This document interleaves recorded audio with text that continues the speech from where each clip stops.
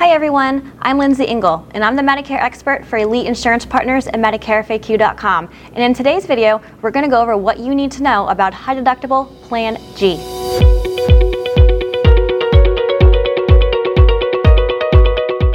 High deductible Plan G is a newer plan that was recently introduced in 2020. It's a great alternative for those who find the benefits on the standard Plan G attractive but are looking to pay a little bit less in monthly premiums. High deductible Plan G has the same exact benefits as a standard Plan G. The only difference is that you must meet the plan's annual deductible before your benefits will kick in at 100%. Keep in mind that it does not mean you're going to have to pay the full deductible before any of your benefits kick in.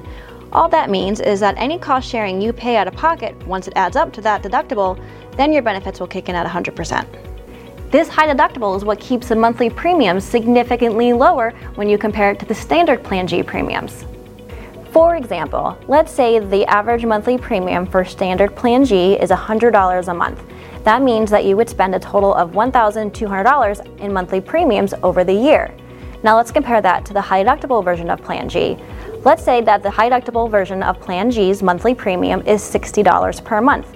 That means that over a 12-month period, you would spend a total of $720 out of pocket compared to the $1,200 with the standard Plan G. However, if you ended up going to the doctor's office a lot and met your annual high deductible, that would increase your total out-of-pocket cost for the year. So as long as you're comfortable with paying that high deductible out of pocket before coverage kicks in, then you'll end up saving quite a bit of money over the year in monthly premiums. For beneficiaries who don't want to have to worry about paying that high deductible out of pocket and are comfortable with paying higher monthly premiums, then the standard Plan G is the right option for you. The last thing to note is that if you are using your guaranteed issue rights to enroll in a high deductible plan, then you have to consider what year you became eligible for Medicare.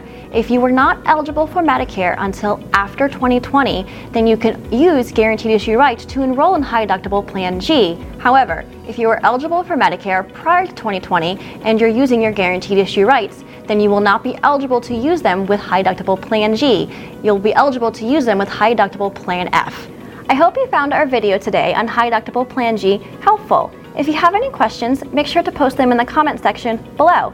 And if you haven't already joined our Facebook community, make sure to do so. We'll include a link below in the description so you can join. Also, make sure to subscribe to our YouTube channel if you haven't already. And don't forget to turn notifications on so that you're notified each time we upload a new video. Until next time, bye!